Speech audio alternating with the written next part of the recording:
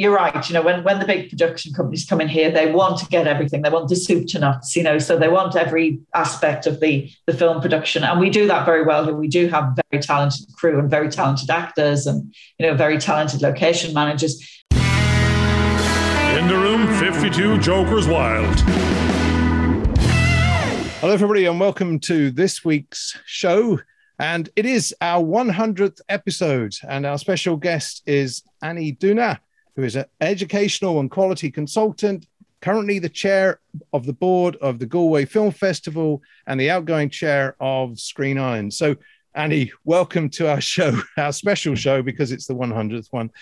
And we, as I mentioned earlier on, we've been talking to a lot of producers, especially in the micro-budget area of the film industry, who are basically trying to get their first film out there to try and make their credentials. And we've been discovering that quite often that they've got an idea of what it is they have to do functionally to make their film, but they don't quite know how to connect to how to return the money on the investors. And I know you've got a few little insights in that you were talking to us about earlier on. Do you want to mention some of the, what would your advice be at this point to new producers who want to get their films made and get them out to an audience? Okay, I'm delighted to be here and to join you for this 100th episode. Yeah, it's difficult because Ireland is a small enough market of viewers. I mean, we're a population, I know the population is now around 5 million, and it's probably a lot easier to get those cinema goers to go to a big Hollywood blockbuster or to watch something on Netflix than it is to get them along to their cinema to see a homemade Irish movie. Now, there are some exceptions, the big name TV series like Normal People recently, The Favourite, big films that have made it, that's great. But for a lot of producers, it's about how do you get that audience to your film? And often they are the smaller budget, the 1.5 million, the 2 million. So what Screen Island does is it works with those producers to try and develop their skills, their talents, and help them on their journey. And I think that if you look at a company like Element was making The Favourite for a good number of years in development with Screen Ireland. And now what Element does is it plays with the big boys and girls. So it's doing big international co-productions. It's a really well-known name internationally, and they're getting very large budgets. They're still very interested in making Irish film and Irish stories, which is wonderful. But they came on a journey from small-scale budgets, working in development, working in distribution and production with Screen Ireland and Screen Ireland advice, and taking advantage of the Section 481 tax incentives as well. They're very important as you scale up, as you get to the bigger productions. And without those tax incentives, a lot of those first films could not be made. So it is a bit of a journey for a producer. In all honesty, they're not going to make megabucks from their first film, a couple of films. They're going to learn. They're going to nurture their own talent and the talent of their cast and crew. And I hope that they would get the support from Screen Ireland with the production, with the development, but also with the distribution, with the marketing. Use that expertise that's there, is what I would say to them, with the intention that they will eventually go on and start to make bigger budget movies. But it is difficult. It is difficult in a small film market. Now, one of the things that Screen Ireland did just before I left as chair was to argue that, the Netflix has changed our viewing lives in COVID and is likely to continue. And we put forward something that, again, has been supported by a number of reports, that those guys should be making a contribution to the Irish film industry, which would go some way to supporting those smaller Indigenous films and helping the development of producers and what they want to do. So there are things that we're proposing and that are already in place that can help those producers on their journey. That's actually something I was only talking to some people about in the last couple of weeks. And we were going, how it's macro needs to support micro. The big boys are here. It's not that there's like being an accountant, the tax man had to set the level for Section 481 at some figure. It was 250,000. It was never really meant for that figure, because if you do the finances and the legals at that level, then it becomes a high percentage of the cost. It was meant to attract the 5 millions, the 10 millions, to create the jobs into Ireland. And these are the high quality jobs getting the bigger blockbusters, as you say. But if we just bring that down a level, it's the there's an aspiration level from micro, short to first jump feature that is trying to be a minimum Section 481 to get avail of those taxes, to get a little bit more bang for buck budget for their first testimonial feature. So there is still a distance from the 1 million, 2 million to this aspirational 250,000 for those people that are trying to create they're trying to wrap themselves into being a producer director. They might have wrote the story. It's actually, I've even seen the language coming from some of the stuff from Galway Film Centre and like further afield going, it's this writer, producer, director. They nearly have to be the one personality, it seems, to promote themselves and go a bit further into other jobs to get, to try and attract others to the rest of the team. That's the sort of language we're finding.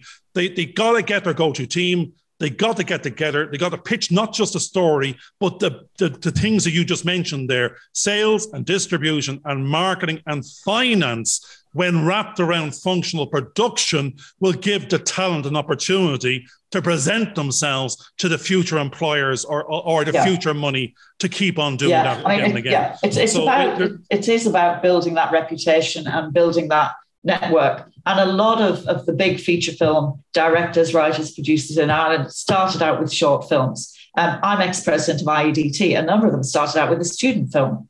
You know, their graduation film got some attention. They then made another short film. They then perhaps co-directed.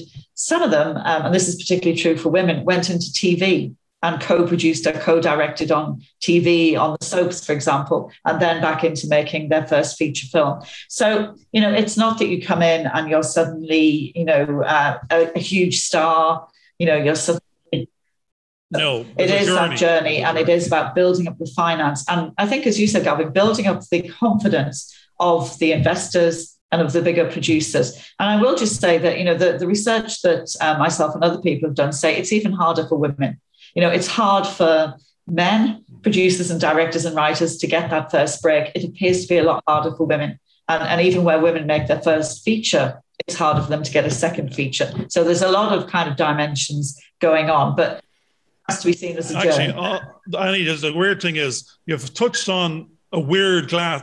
Before we started interviewing the film people, we cut our teeth actually talking to a lot of people in motivation. They were motivational coaches, mentors, and talking about comfort zone. So what we thought was most of the time we're finding people feel they're imposter. They get a little bit of imposter syndrome. They get fear because they're going outside their comfort zone because they're being asked to do roles that are not really their remit. But if they want to get them, like we're using this language of trying to get these scripts out of drawers because they're in there, they're written. We don't know if it's a £1 million something or a flop. It can be the best thing and the worst thing. But at the moment, it needs other people to give it airtime, to give it their time, to invest their money, effort, and energy into it, to even figure out what it is in order to bring it from script to screen. And that's the sort of journey that we're on. But what the great thing about what you were talking about is we came across these other individuals and they were trying to address the glass ceiling for women in many industries, not just in film. And to bring it into film, we're seeing an awful lot of WFT, like in terms of there's groups there trying to help break this glass ceiling for women. But the strange thing is, statistically, there's an awful lot of block and lock at the top level. Unless you kill a couple of men, open up positions, the positions just don't exist. Unless we create new opportunities, new content, new financing, then you have to cast and crew up there. Then you might have an opportunity to put in man or woman or anything in between. But we have to create new content. This content cannot already have its go-to crew, or because otherwise the position will not be available. Actually, Stephen Fellows, I never get his name right. I hope George corrects me. It is Stephen Fellows. Stephen Fellows or Stephen Fellows. Has an awful lot of research of a couple of thousand films around the world, and he looked particularly at producer directors. How many got to do a first one, never got to do a second one and get the second IMDb? Whether new film or old film, was there statistically, was it in low budget, you cut your teeth? It turns out the statistics said it was actually 50-50. So you can actually get an opportunity in, let's say, we call micro production under the 5 million mark now, just for the sake of it, and go, they don't need you to be approving something anymore because it might blow the budget. Yeah. They want, if you've shown your talent on the way up, then they will take a risk with you potentially, as long as you package it end to end and says, this is our market, this is our audience, this is our subject matter. The great thing is, I've seen a bunch of women come up now from watching the Facebook, watching just the various film Facebook groups, and you can see them. There's the Mo O'Connells, the Roisin Carneys. They're there. They've cut their teeth. They've got their shorts. They won a couple of awards. But the jump now from the short budget, I'm using a language accountancy, going, look, the 2 grand, 10 grand, 50 grand, something. You're jumping from a 50 grand to a 500,000, and based on the Netflix and Amazon block, you at a 7-cent return of view, you need to be delivering a 10 million viewer audience to get back your 1 million. And that's something just to break even. That's difficult in Ireland, particularly for some of the more sort of the less commercial kind of subject films. But I think it's multifaceted. So I think what you were saying, Garvin, that the big companies, the big producers tend to go with what they know. So they know that these guys are going to be successful. They know they're to produce a script that will make money, that will be good box office. So they have to start looking wider, because those women are out there. Those women writers who've got the screenplay in the drawer, those women directors and producers are there. Some of them are in television, some are in animation, some are making short films, some are making low budget features. They have to go out there. They have to talk to Screen Island, to women in film and television, women in Hollywood, all of those groups, and say, tell us where these women are. We want to find them and we want to give them opportunities. And I think that's important, that they're looking actively for new stories. They're looking actively for diverse voices. They're looking actively for representation of what Ireland is now. And the new TV series Kin, is great in the sense that there's another Indigenous Irish production, and there's some really talented women in that. And I think, and if you look at someone like Nasa Hardiman, who just made her first big feature film, Sea Fever, Nasa came up through TV, through soaps in Ireland and in the UK, and said, how difficult it is to get somebody to take a leap of faith in you and make that first big feature. And I think that's harder for women. So the production companies have got better at it. They're now recognizing the importance of doing that and the commercial importance of doing it as well.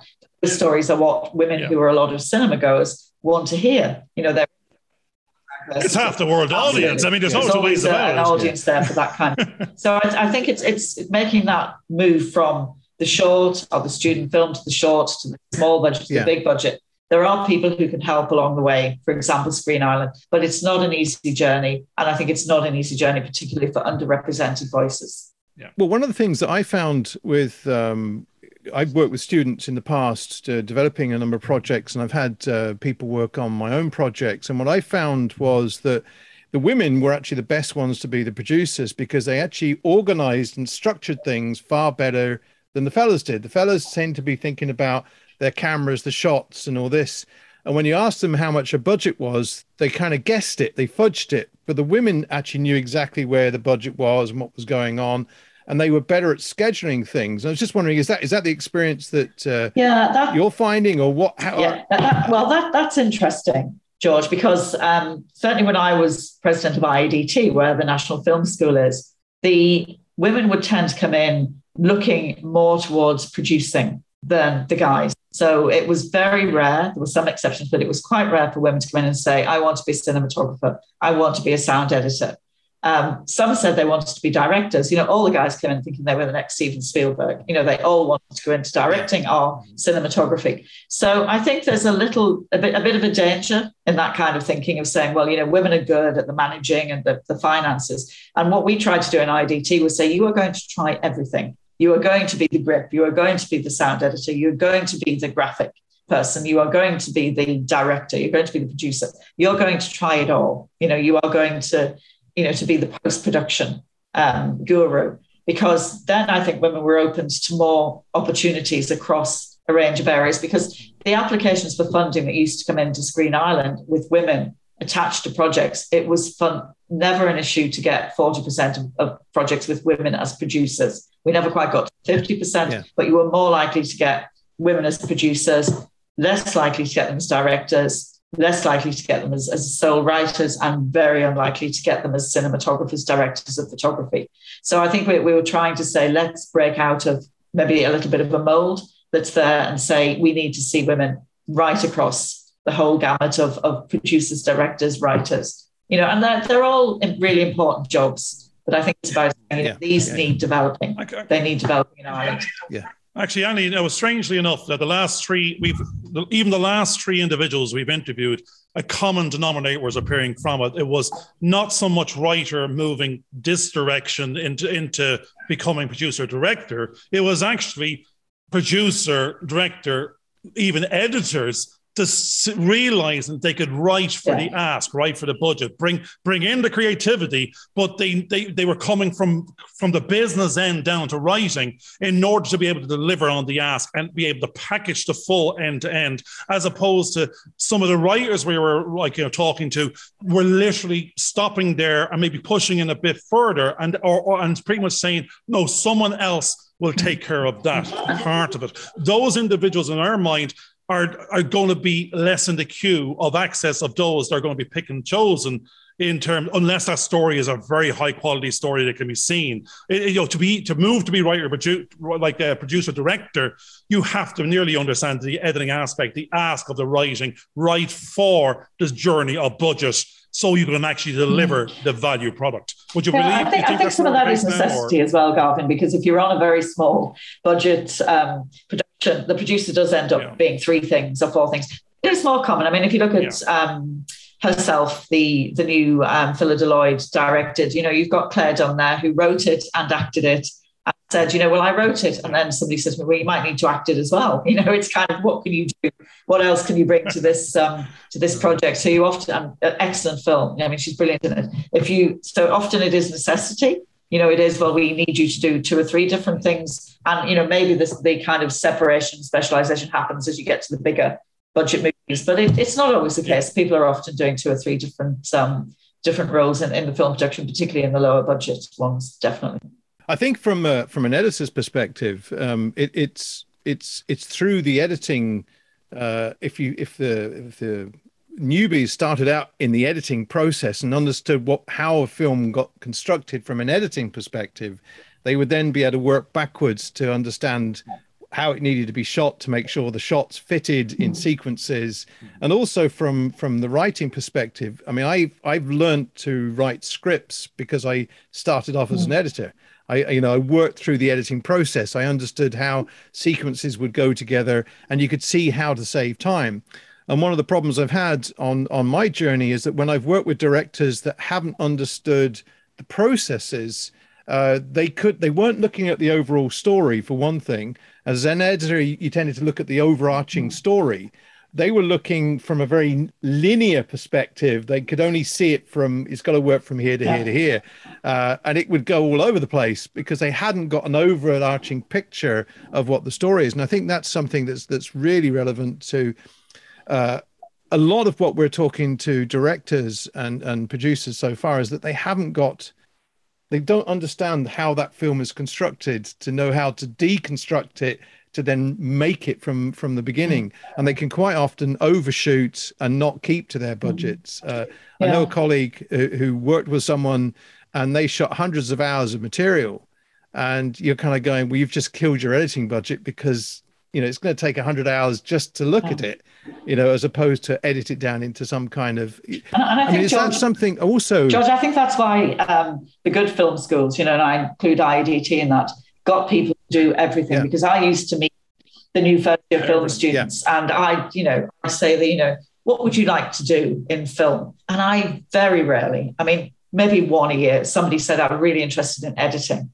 Most of them didn't. So that's why, putting them in the teams of 6 and saying, okay, you guys over the course of the next year will do everything, including being an editor.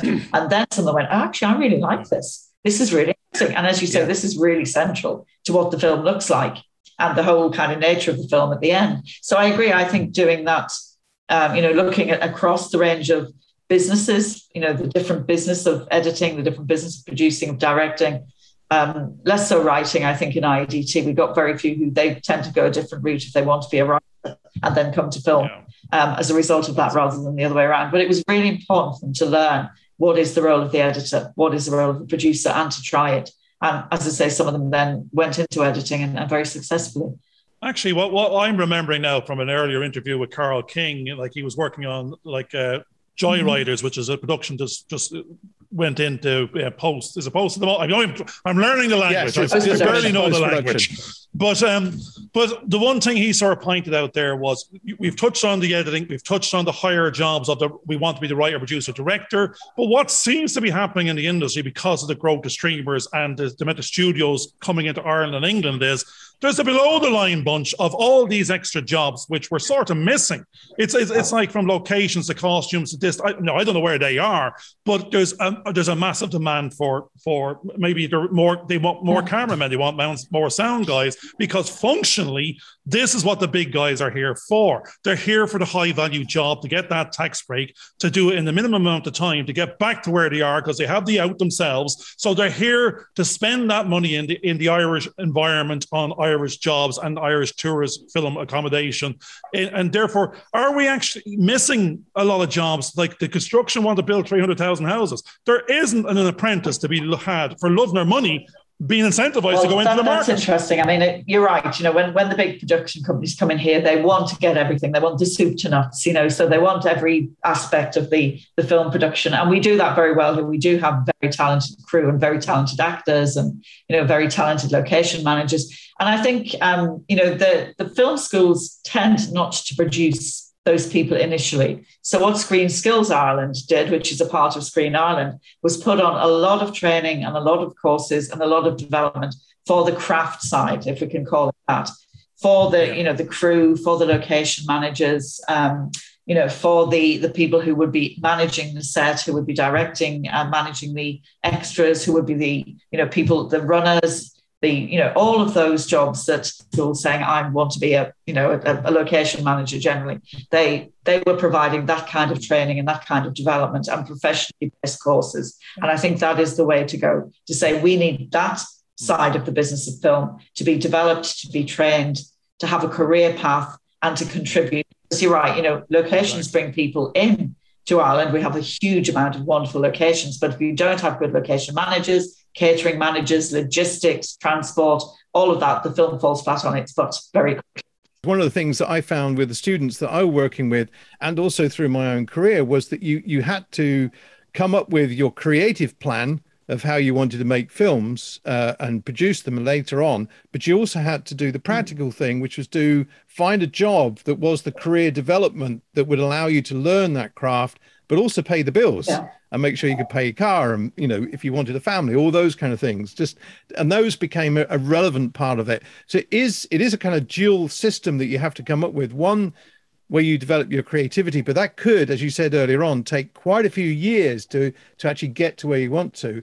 But in the meantime, you've got to have another career, which is the jobbing thing that brings in the money and teaches you literally the accountancy side of things to make sure you can literally run your own little business, I think. Yeah. Really. And I mean, there are a lot of people who are working as runners or as, kind of production assistants, 3 ladders down, who are probably going to be, I know a couple of them myself, who are going to be wonderful producers in 10 or 15 years' time, but they, they're not well known now.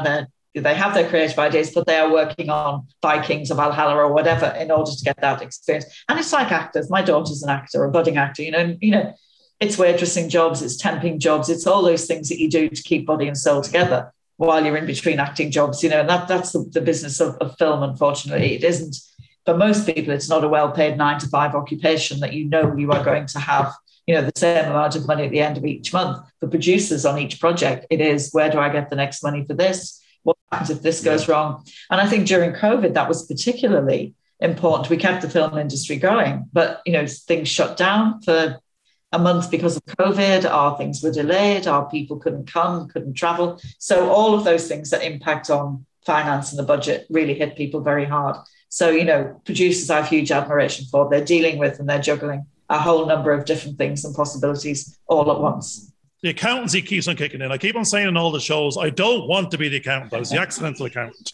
But it's in there. And when you look at all the news over the COVID time and all the rest of it, there's an awful lot happening in the entire industry. The consolidations on the streaming side, the power being taken away, the upside for the investor, because they have the market, they have the outlet, the 100 million customers. They're changing how you access it, the OTT platforms. But one thing that's interesting in Ireland and England, before pre-Brexit and now maybe post-Brexit, is the growth of studios. Because what is really happening here is the studio's not here for studio. And, the studios house talent. They're here for the money. They're here for the tax break. Because a bunch of accountants internationally somewhere are saying, if we can make it in one shed versus another shed, we don't need twice the amount of customers on the other end to be in profitability. We're past break even based on even Ireland and England. If all things were equal, a 20% tax break, I think it's 80% to 25%, or a 32 to 37% tax break, you don't have to do the maths on break even to go, I need half the number of customers.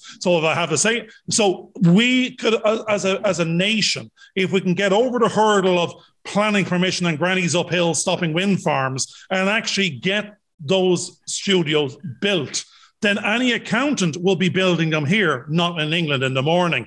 And you can effectively be twice as attractive to any investor or accountant CFO somewhere else on the planet to be going, this is where the money needs to be. And when the money is here and if the location is there and the talent is movable, then Ireland is the hottest spot on the planet to be for studio build out. Why aren't we building more studios? That is a really good point. And we are building more studios. I mean, Troy was a wonderful addition to what was happening in Ireland. Yeah. So, prior to that, it was, as you know, mostly Ardmore studio in Ashford, which is just down the road from me. Yeah. Troy really regenerated Limerick and, brought in Big Productions Foundation, etc. There are plans for a new studio in Galway. There's plans for a new studio near me here down in Greystones and Wicklow. There's plans for a new studio in Dublin. And what the international companies are saying, we need the new studios, but we need them big. We need big, now, big sound stages. I was going to say, that's it, Annie. I've seen all the pre-planning and the planning and the ones that are there, and there's effectively a doubling of what's in pre-planning is effectively a doubling of the capacity that's there now. Actually, the capacity that was there now, give or take a couple of pieces, has just been consolidated by Hackman in the sense of the studio managers. So they actually took over the legacy. They're saying what they're doing is they know they can leverage the margin. That's what they're about. By that definition, if you double the space of like 100,000 square meters or something in the morning, could fast track build it, you'd actually move the queue of England to Ireland because you've got to hire the problem here is planning, not planning here, and not also the what you call the slate planning of the big buys, and that they will take out 5 years of 10 years of total capacity based on pre-purchasing that tax break. If only we fast tracked. I agree. I mean, for me, it's a no-brainer to say we need those. It's a no-brainer. We really need to facilitate. Now, I'm a big environmentalist as well, so clearly the environmental impact is very important, and the kind of fitting in with the environment. But you look at something like Ashford down the road; it looks beautiful in the environment. You can't see the big building; it's it's landscaped, all the rest of it. It is perfectly possible to do that. The other thing I think it's worth talking about, which we haven't touched on, is the whole area of jobs in animation. I mean, animation now is huge in Ireland. Not only Cartoon Saloon with Wolfwalkers, but Brown Bag, Jam Media, Boulder Media.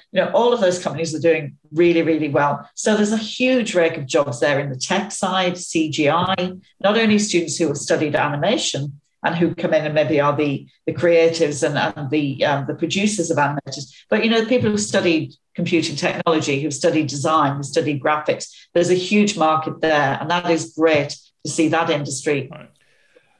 That's a weird thing, Annie, because what we're saying is the jobs are about to double and triple because content is driving the demand. Where are the people? We know the streams they need to be going into. We've got to be doubling and tripling the capacity of the college's output. We can't actually address the gender imbalance if it's not being addressed on the way in the door of who's going in.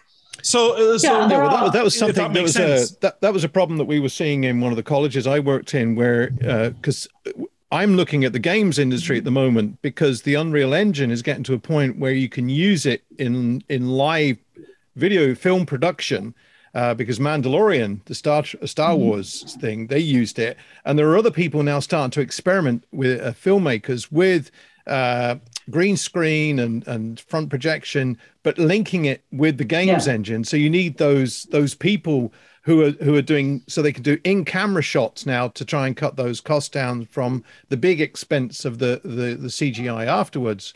And that's now opening up possibilities.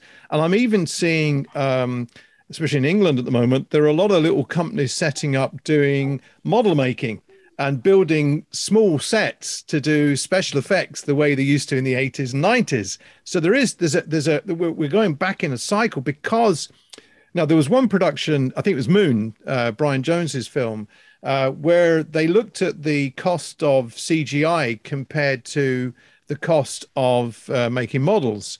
And the producer asked this model maker how much it would cost, and he said 45,000. And he went back and said, "Did you drop a naught off the end?" And he went, no, we could do your film for £45,000.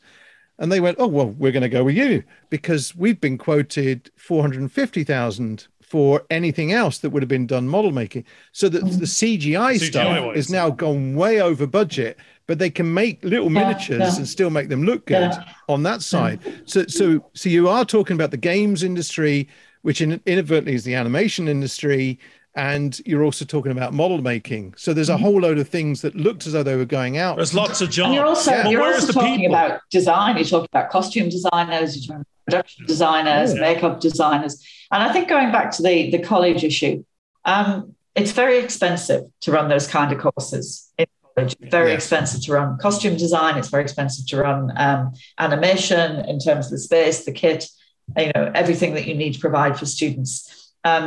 And at IADT, we used to take 30 kids on animation, because that was the kit we had and the specialist staff in order to teach them. So, there is an issue of funding of higher education. There's an issue of, STEM being important, but my goodness, how important are the arts and film and the investment needed in that. So there's another kind of area of development within higher and further education. You have the wonderful Ballyfermot and other FE colleges that need to say, we need to expand this. If you talk to Brown Bag, they're bringing people in from India, from Brazil, from Canada. They'd love to be taking more Irish people. I guarantee that all the students who left IADT's programs over the last few years in makeup design, costume design, production design, and animation are all working.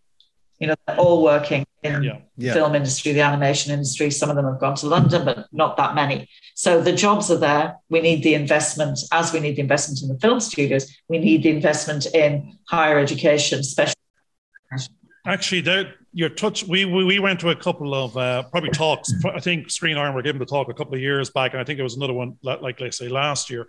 But what the research, I think they were doing their 10-year plan, and it was leading towards that. And they carried out a bunch of research. I think Crow might have carried out research for them, in Europe or thereabouts. But what was in the room was education and industry. There was about 100 participants, but both industry was sitting there going, we've got jobs, we've got a lot. No, we want more people. We want them fit for purpose. We want to give them the jobs. Could you give us them, please? That's the ask from industry to education. And education was asking the questions, what do you want? We already answered that. We want ready, fit for purpose people to go to work. We want to give them high-paying jobs, but we don't want to train them.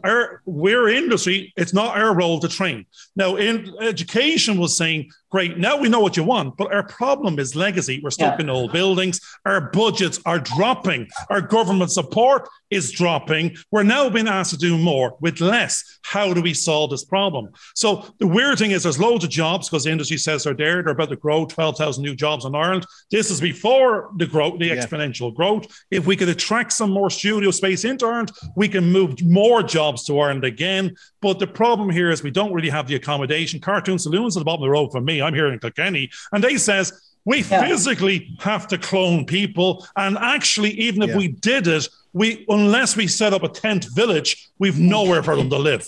So there's a weird holistic thing going on. There are things that, if you were thinking outside the proverbial box a little bit. I mean, I was at IDT, we were talking to, at the time, there was the plan to develop a big film studio in the old Asbottle site in Dublin. Now that appears to have, kind of fallen by the wayside somewhat. And, we were talking about part of IEDT being there. You know, why does it all have to be on the campus in Dún Laoghaire? Why can't you have the education arm of, Ardmore, or the education arm of whatever, right there on the campus, using that space, but using, IEDT staff or whatever. So I think there's a bit of kind of lateral thinking needs to happen to say, how can you strengthen that relationship to education and industry, which could be co-location, which could be some kind of partnership that I think would be very much welcome. Actually, you hit the nail on the head, Annie, because we literally sat in that room and says, the answer is a hybrid. Yeah. The answer is, you gotta be. How do you industry wants to, is about a profit making machine. It's in the business of making money and needs to give back to its shareholders. Now, admittedly, it needs to invest in people, because what that industry is comprised of highly educated, continual professional development, staffing, and they want to keep them because they're selling them at a profit of what their services and output is. But at the same time, education. We've got to re-empower education for fit-for-purpose output. We've got to increase the output capacity, because that demand, the supply and demand curve is not aligned anymore in my books. Gavin, I think I would be with my fellow presidents, and without being too crass and putting too fine a point on it, the discussion was how you fix the holes in the roof in an aging campus in Galway, not how you develop a new building, and that's putting it a little. But you know what I mean? That's the problem. We've got to move the playing field. We've got to take the student out of the campus and into the business. And we've got to wrap the education around the individual, not the location. But one of the other issues that we also got out of those meetings was the fact that a lot of the people that were suddenly finding themselves in heads of department roles had just been, migrated upwards. So they were also feeling that kind of imposter syndrome, that they were trying to find their own feet, and they were suddenly being asked to train people and they didn't know quite what to do because they were trying to find their feet. But the other problem was that was the job description. That a lot of the people that were trying to kind of find some kind of development didn't quite know where the boundaries of the jobs stopped and finished, because everybody was seen to be doing multi-hyphenated and they didn't know where their job finished and stopped. I mean, when I started out as an editor, I knew what my role was as an editor. I knew what my role was as an assistant. We knew what the camera operators were and all those. There were defined jobs, but there seemed to be, as my career developed, I suddenly found myself doing 15 different people's jobs. And it was like, when do I let go of this and hand it over to somebody else? And that seemed to be one of the problems, because they didn't know, who do we want to train up? At the moment, we need this, but that's that job. And then tomorrow it could be this job. And a lot of the problems that they were having within the companies was that they didn't have the people long enough to train them under the training packages that they were being told to look into, to try and get those funds back from the Section 481. So there were those kind of issues that those industries don't quite know how to fit the people that are coming out of college into their system, because they haven't got those systems defined enough. I don't know if that's something you'd experienced yourself. A little, yeah. I mean, there's two sides to that again. I mean, one is you actually do want people who can be flexible. They need to know what their jobs are, but they can move across and they can segue into things. But yeah, I mean, I understand what you're saying. Yeah. Actually, I'm going to jump back in and go, we sort of are asking questions we already know half answers to. Where do you see the opportunity, Annie, in Ireland right now to solve some of the problems, to create new opportunities, to what should we be doing to make the difference, if only we could get the funding? Yeah, I mean, there's a number of things, and I think we've touched on them all, so this might kind of round it off nicely. I mean, certainly the studio space is a killer. As we said, we have great crew and cast and locations and talent, but the studio space, fixing that, giving the incentives to get those built quickly, to get them fit for purpose, to get them flexible, I think is really important. I think the training we talked about for the non-producer, writer, director, that getting those schemes, working with more of the kind of stuff Screen Skills Ireland is doing, working with the studios around training. I mean, RTE used to do a lot more training than it does now. And we understand the reasons for that, but it's getting that training element in so that somebody coming in has got a clear career path. I think that's really important. And I think the tax incentives really have to be fit for purpose. They have to be enough, and they have to be simple and efficient for people to avail of. I think there's when I was in Screen Island, we had a great relationship with the revenue, but it was sometimes the case of producers feeling as though revenue thought they were trying to do the taxpayer out of money rather than seeing it as an investment in something that is good for Ireland and good for the economy and good for Ireland's reputation abroad. So I think that kind of relationship and that development is important as well. And then more places in higher education, more better funded kit and places for the next generations. And then a lot of the stuff that we're doing around diversity, the importance of different voices, the importance of women's voices, Black and ethnic minority voices, disability,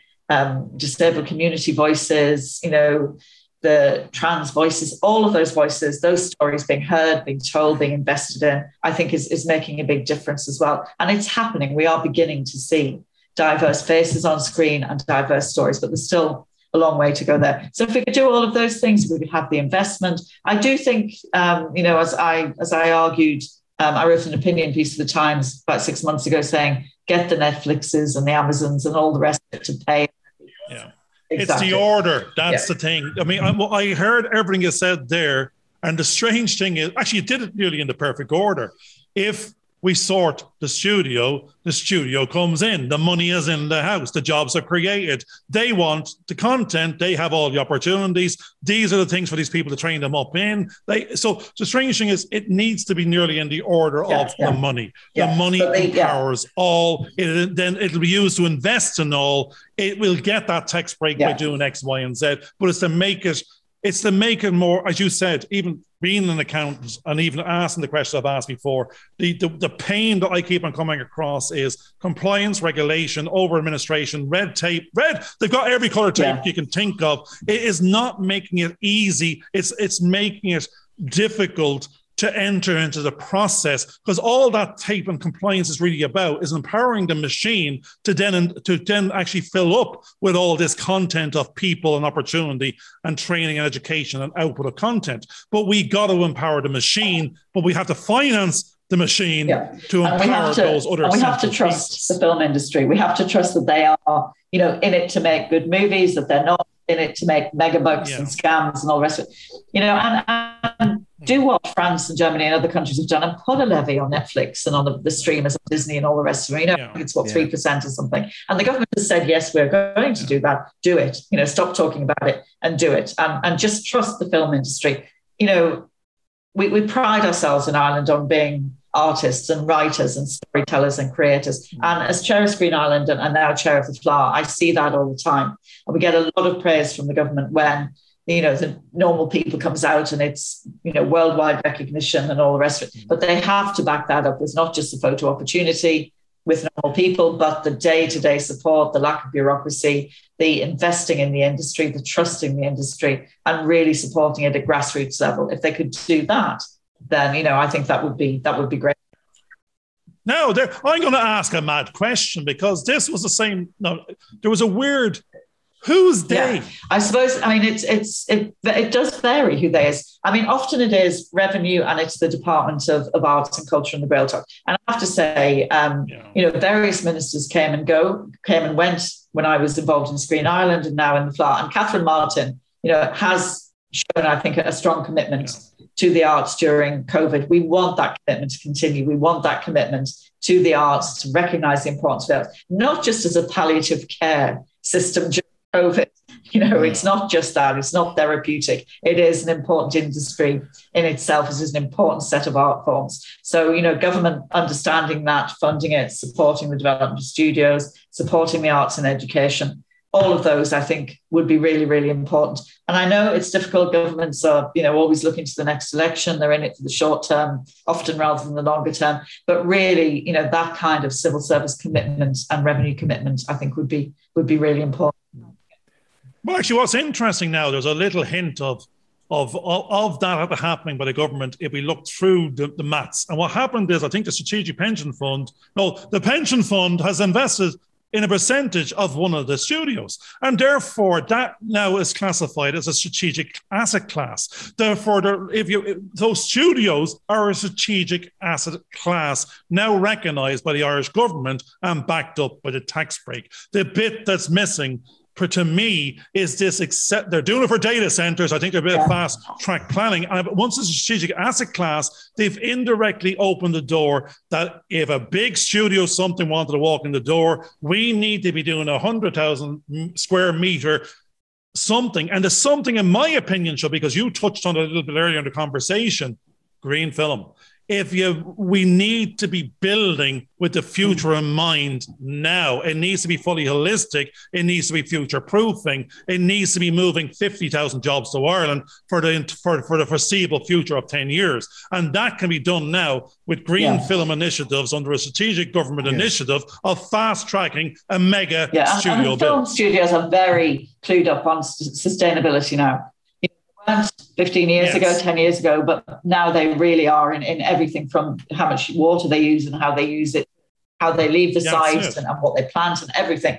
I think there's a huge sea change there, which is very, very welcome in terms of the green film industry and sustainability.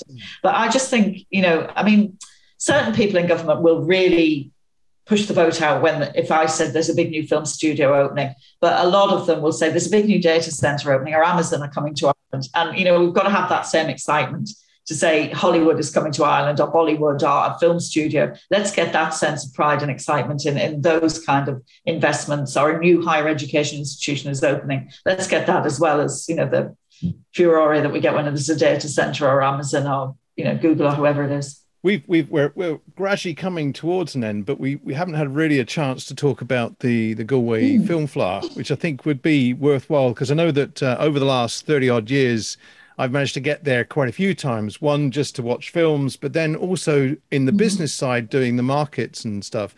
What if someone's starting out, or they're just trying to get a movie sort of planned at this point, how best would they be able to utilize what the Film Flower has to offer to them? Yeah, I mean, the Flower is wonderful. I'm delighted to have taken over the chairing of the board. And it was different this year because it was one or two exceptions. We did have a wonderful open air venue that worked really well. I mean, you mentioned the markets, George. The hotel where the Flower is situated, there is every possible kind of film worker there. There are producers there, there are investors there. There are film company executives. So that's a really good place to start. And, the markets and the industry events that are there are specifically tailored to link, people with a story, people with a script, with a development executive or with a potential producer. So, a young person, or not even a young person, but somebody with an idea can go to the Galway Flower, and hopefully it will be real next year as opposed to virtual. And they will be able to sit down, have a formal session, their time sessions with those guys. They can sit with them in the bar, they can sit with them in the coffee, they can go to their presentations, they can go to their industry events, they can talk to Screen Ireland, they can talk to people in the Flower, and they will get a lot of context and contents and contacts and a lot of development opportunities. They will also get to meet people from the film industry all over the world, not just the superstars, the Gabriel Byrne of the world, but, people who are actively involved in the whole range of occupations across film, and they will learn an awful lot. It really is a super festival. Given the kind of size of it, it punches way above its weight in terms of developing the next generations of filmmakers, offering them opportunities, but also showcase an Irish film and animation. So I would strongly recommend, and I used to recommend to all the students, get yourself to the Flower, get a notebook in your hand, talk to people, take down numbers, take down names, follow it up. There's an awful lot you can do to make those connections at the Flower. Well, I was there for about 4 days in 2017, and I don't think I actually got to see a movie because we were talking to people in the pubs and they were producers. And in fact, I got chatting to one person, and I was in the marketplace just pitching ideas. And it turned out the person I spent the last 2 days with was one of the people I was suddenly pitching to. And I didn't realize, but it was really good to see how that worked. Well, but also the seminars. Sorry, if it's any consolation to you, George, as chair of Screen Ireland, I used to go to the Cannes Film Market and Film Festival. I probably saw 1 or 2 films the whole time. I saw 1 film in Galway this year. You're doing the business side of it, which is great. But that's it, Annie. If you're going to watch the films, Exactly. you're not doing the business. So that's for the tourists to watch. Now, you get to watch them in your own time. But that brings us back to a nice little end. It's the film of it's the business of film. That's what the FLA is. The FLA is on the world stage. I was just saying, but the same in Cannes. My diary would be full of meetings with countries looking to do co-productions, with people looking for locations in Ireland, with ambassadors who wanted to come and, talk to the Irish talent or whatever. It would be business meetings. It would be people wanting to set up a new studio. And then, as you say, I'd get to watch the films maybe later, hotel, or when I got back even. And it was quite often the case where people said, "Oh, what did you think of that film?" And I would say, "Well, I've heard it's great," but I haven't actually.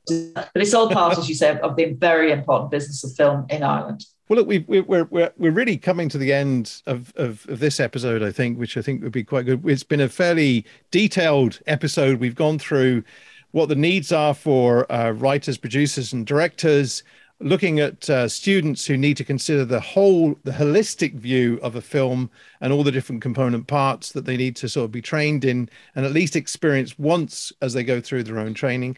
We also looked at the issues of studios that are now coming into Ireland and how they need to function to help sort of train the new incumbents into that. And we've also been exploring the different areas, animation, live action, the gaming industry. And of course, one of the most important things is also the film FLA, the Galway Film FLA, and how important it is. And I know from my career, all the way for the last 30 odd years or more, I've managed to get there quite a few times, and it has been a very productive experience. So I would highly recommend it. Not to go and watch the movies, although they're great, but to network and to get to know people and start to promote your own films and projects, because you never know, you might be showing your film the next year at the Galway Film Festival. We normally just give our guests a quick. Is there anything you'd like to say that you didn't get to say during the last 45 minutes or more? No, I think we've had a good conversation. I hope it came across how passionate I am about Irish film, and my particular interest is diversity in film and women in film. So I think those, and as a higher education, ex-president, the importance of training young people. So I think you kind of covered all those, Georgia Garvin, and just to really encourage people to go to your cinema and watch films. And that sounds a really crass thing to say, but actually it's really important with cinemas reopening, with film reopening, that people get out there and they support them, because, that helps obviously grow the Irish film industry. We love the Hollywood blockbusters, but we love our Irish films. Any last words, Garvin? No, I just really like the last thing you said there, Annie, because it was the piece that was left out. It was there's the customers, there's the revenue, there's the sustainability that makes it happen. Go do again. So do support what you see in front of you. Make it a profitable something for those that invested in before. So if you want to see more of the same, that's how you do it. We need to watch more. Definitely. Well, folks, that brings us to the end of our show this week. We hope you enjoyed it. That's our 100th episode. And we are really pleased and fortunate to have Annie Duna here with us to talk about her perspective. And I think we've been enriched by the experience as well. So thanks very much for watching. And I hope you give it a chance to see us again next week. Bye for now. Thanks a lot. Hope you enjoyed this video. Please subscribe and click on the bell for notifications.